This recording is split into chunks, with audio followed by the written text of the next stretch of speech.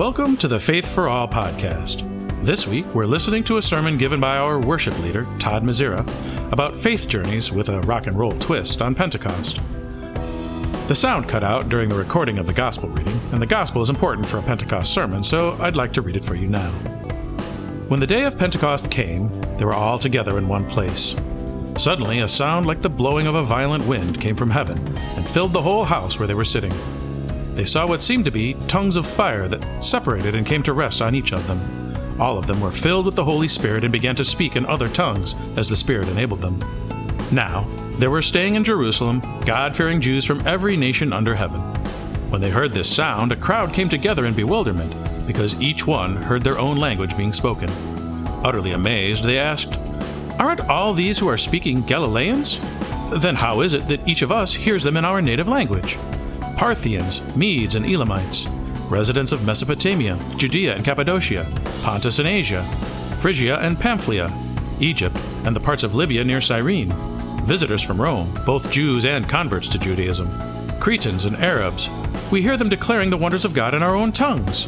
Amazed and perplexed, they asked one another, "What does this mean?" We now join Todd Mazira's sermon already in progress. So today is the celebration of Pentecost, which celebrates the descent of the Holy Spirit to the disciples after Jesus' death and ascension. So Pentecost, and I really want to talk about it because Pentecost is a step along a journey of faith that the disciples were on. And the step is a milestone that is reflective of a lot of what we deal with in our own lives. So it does mark, Pentecost itself marks the transition on a journey the apostles were taking. So they had been followers and listeners and students, but after the events of Pentecost, they began ministering to the world. And just to review the little reading we did, the apostles were filled with the Holy Spirit that day, and they experienced the gift of tongues, and they preached the gospel. The story does continue after that. Now, Peter, who was the leader at that point, proclaimed that Jesus is both the Lord and the Christ, and invited people to repent and be baptized and to receive the Holy Spirit. About 3,000 souls were baptized that day and continued unwaveringly in the church. Unwaveringly meaning I couldn't find a better word, but they continued on. So let's just say unwaveringly.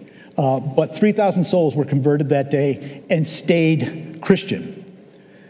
So Pentecost is the seventh Sunday after Easter. It is just about 50 days after the resurrection. And so to give you a sense of the timeline here, and I threw it up on the little chart in back, Jesus walked with his apostles for 40 days after his resurrection, which was just a little over a month. They then witnessed him ascend into heaven. And this is important because it gives you an idea of how short a time that they had between getting their mentor and teacher and friend back and losing him again. So the Bible says really basically nothing about the overall emotions of the apostles at that time, but it's reasonable to assume that they were not in a great state mentally. After the death and resurrection of Jesus, they were undoubtedly facing a time of fear and doubt and confusion, certainly. They had already lived through Jesus being murdered, buried, rising from the dead, walking with them again. And after all these unprecedented events, Jesus leaves them to go return to the Father's side after only 40 days. So this is a time when any one of us, if we were there, we would also be pretty unsure of the future. And even though Jesus had told them what to expect, like time and time again, just repeatedly, there's a lot of anxiety associated with loss of any sort. So how could they not feel alone without Jesus in their midst? And many of us could probably relate to just the feeling of losing somebody close to us, the sense of losing somebody important. If you've ever experienced the loss of a loved one, it's tragic. And Jesus wasn't just a loved one. Jesus was the single most important person in their lives. Remember, these guys gave up their careers, gave up their family, walked with him for 3 years around everywhere with nothing but Jesus supporting them. spiritually and nothing but the handouts from people supporting them physically. So this is a very, very dark time for the apostles.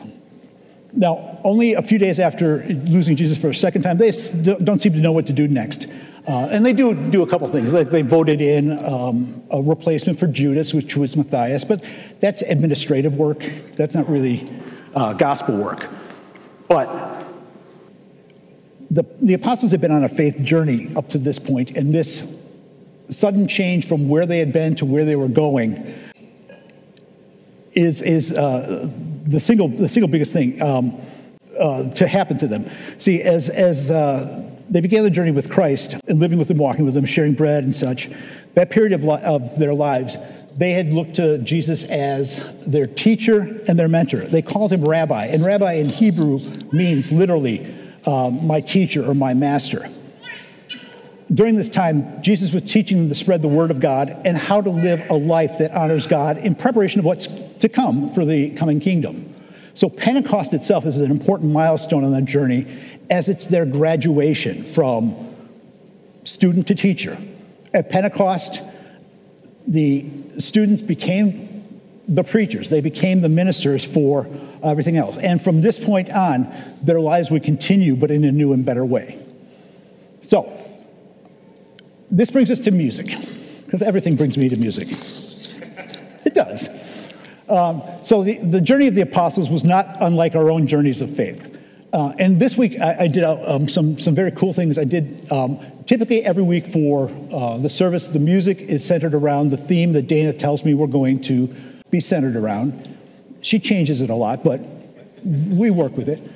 But this week I brought up songs from musicians who had experienced Pentecost-like changes in their lives on their faith journey. So, if you've been kind of paying attention so far, we've had a few songs that are a little different. So our pre-song today was Alice Cooper. Alice Cooper's No More Mr. Nice Guy. Now, Alice Cooper, typical rock guy, and we all know what the reputation of rock and rollers is. It's not savory. You don't want your family members dating rock and rollers if they can avoid it, and you don't want them being rock and rollers if they can avoid it, but here we are.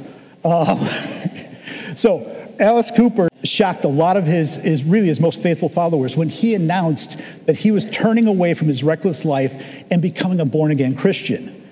See, his Christian conversion helped him move past that rock and roll lifestyle, and he, despite this, insists he's still a rebel. But in his words, he says, drinking beer and trashing your hotel room, that's easy. But being a Christian, that's a tough call. That's rebellion. His way of rebelling was literally to stand up for what he believes in. Our gathering song, Take Me to the River, by Al Green, seen here. Al Green actually plagued with tons of issues through the course of his life, but he was on the top of the charts, absolutely at the pinnacle of his game, when he left fame behind to become a follower of Christ back in 1973. He had been booked solid for a tour to promote his latest album, which was called Call Me, when he encountered the Holy Spirit in his hotel room. And he recalls feeling like his life was not his own while he was on the road because of how many people were dependent on his success and how many people were relying on him and where he was. His encounter with the Lord changed his perspective. Now, while recovering from the tragic death of his girlfriend and from some injuries he sustained, he further devoted himself to God and eventually bought the Full Gospel Tabernacle in Memphis, Texas, where he still preaches to this day. So Al Green, Take Me to the River, still standing up there singing it for God. Now, this is Kerry Livgren, and we've talked a little bit about him once before. He is a guitarist and main songwriter for Kansas, and he wrote Carry On My Wayward Son and Dust in the Wind. We'll be playing Carry On in a minute. Now, he is a little bit different. He looked to God his entire life. He embraced Christianity in the 80s, which caused a lot of friction between him and his bandmates. And as a result, Livgren left for a little bit to join a Christian band, but eventually comes back to Kansas, but insists that they allow him to incorporate his message into their music and into their words. And if you've listened to songs like Dust in the Wind and Carry On My Wayward Son, you see that. You see that and hear it right away. This is Lou Graham from Foreigner. And Lou Graham actually sought God throughout his life as well. Lou wrote a lot of Foreigner's main hits, including I Want to Know What Love Is, which is we will play in a little bit. After finding his faith, he explained that everything up until that point in his life had led him to a point where he was able to accept God into his life completely, instead of just a part-time, get me out of trouble God. He had learned to become fully committed to it. Dave Mustaine, right there, of Metallica and Megadeth. He was actually sick of touring, and he was tired of his fellow bandmates. I can relate. Oh, sorry. But no, he was generally down on his life. This is actually all internal to him. And a quick side note, by the way, Dave Mustaine actually became Alice Cooper's godson after Alice Cooper himself became his mentor. Now, Dave Mustaine's band Megadeth actually recorded a cover of Alice Cooper's No More Mr. Nice Guy, which we played this morning. And he was a founding member of Metallica, which we'll be playing a Metallica song shortly. Dave Mustaine converted to Christianity, and he explained in an interview when at one point he was looking up at the cross, and he said 6 simple words: "What have I got to lose?" Afterwards, my whole life changed, says Mustaine. It's been hard, but I wouldn't change it for anything. Rather than going through my whole life believing that there is a God and then finding out there isn't, I'd rather not live my whole life thinking there isn't a God than find out when I die that there is. Now this is Mark Farner from Grand Funk Railroad. Mark Farner lost his father at a very young age and found God while watching televangelist Billy Graham give a sermon. As he grew older, he became consumed with the rock and roll lifestyle, and he walked away from his faith. He says it took his wife Leisha leaving him for him to remember how his faith comforted him when he lost his dad. And he described what it was like to lose his family back then. He says, I was watching my kids play in the living room, and I was about halfway through a 12-pack. And I just recalled how my mother turned to alcohol after my dad passed, and how the kids suffered as a result of it. I got into this little church, and even with my long hair, my headband, my Hawaiian shirt, faded jeans, sneakers, they loved me and showed me. These people really showed me the love of Christ. That should sound familiar to anybody who has walked in across the glory's doors.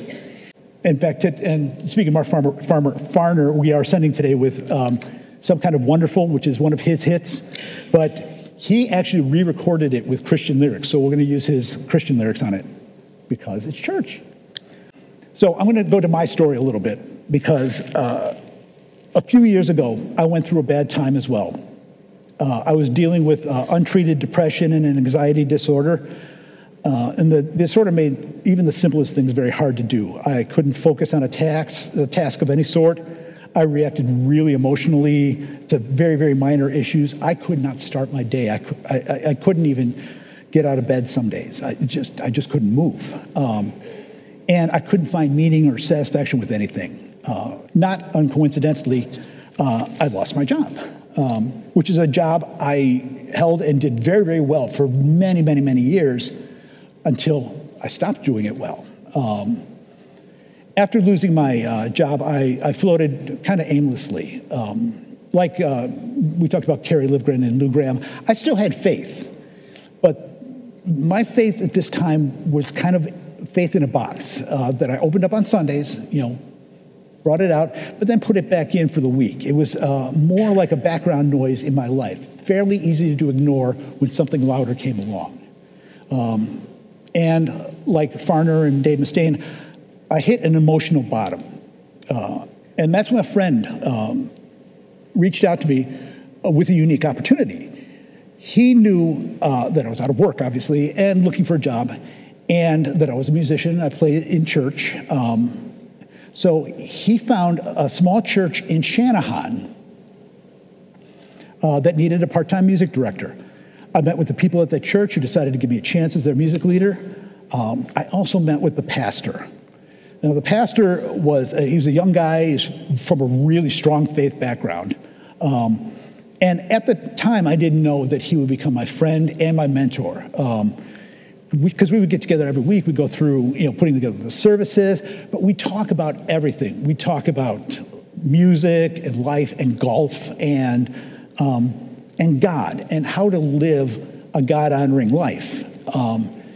And this is really when I was first able to really let God in. You see, I believe that the Holy Spirit is always with us and was always with the apostles. I don't believe that Pentecost was when God first paid attention to the apostles. I think it was the opposite. I think it's when the apostles first paid attention to God. Pentecost is when the apostles let God in completely. Like the apostles, I was a person of faith, but I wasn't all the way in. I was at a point in my personal journey at that point where I was ready to graduate as well.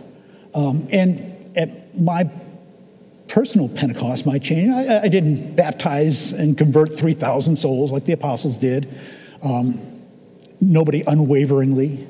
But I did learn to put God first. I learned to give more and to take less, to focus on what other people need, not just what I need. I learned to open my house and my wallet to those in need. And I stopped worrying about money and job and things and learned to put my faith in God. And how does this apply to all of us? Really, we all go through times of loss and upheaval and times of change. New things in our lives create stress, and they make us lose focus on the big things. And these are times when God is there, and these are times when we should pray and listen. I have no doubt that the apostles were asking God for guidance after Jesus' ascension. During a time of loss or a time of change, we need a way to set a new course on our faith journey. And God answers this need in abundance. He puts people in your life for a reason. He puts opportunities in your life for a reason. He puts resources in your life. And he has a path uniquely set for each of us that uniquely fulfills us.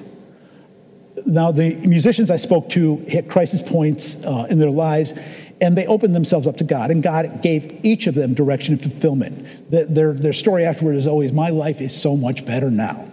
In my own story, I dealt with my life being turned entirely upside down, and God did not give up on me.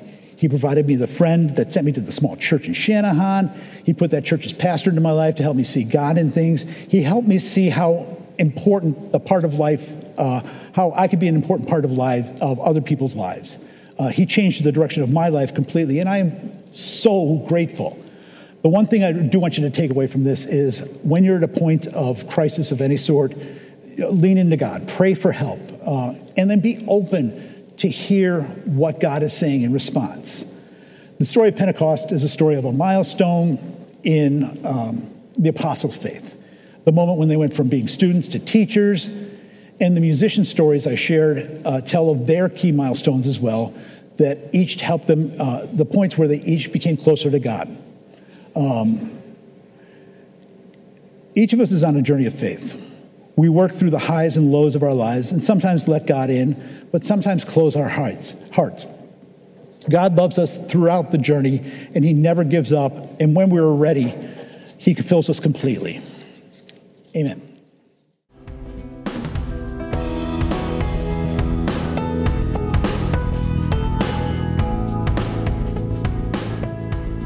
We hope you enjoyed this sermon about rock and roll faith journeys, and it gave you something to think about. Come back next week for our first discussion podcast. The topic under discussion is, why is secular music in our church? Faith for All was created by Cross of Glory Church. If you'd like more information on Cross of Glory, please visit our webpage at crossofglory.com, where you can learn more about the church, see our upcoming events, and watch previous services and sermons. You can also find us on Facebook and YouTube. Everyone, and we do mean everyone, is welcome to join us at 9:30 a.m. each Sunday morning for worship on our website, Facebook, YouTube, or in person at 14719 West 163rd Street, Homer Glen, Illinois. If you enjoyed this podcast, please tell your friends, family, and anyone else you can think of about it. Faith for All is available on Podbean, Spotify, Apple and Google Podcasts, or wherever else you find podcasts. Todd Mazzara created our original music. John Uzzardo engineered the sound. Jeff Wanderson handled the production duties. And I'm your friend and humble announcer, Andrew Moore. Thank you for joining us.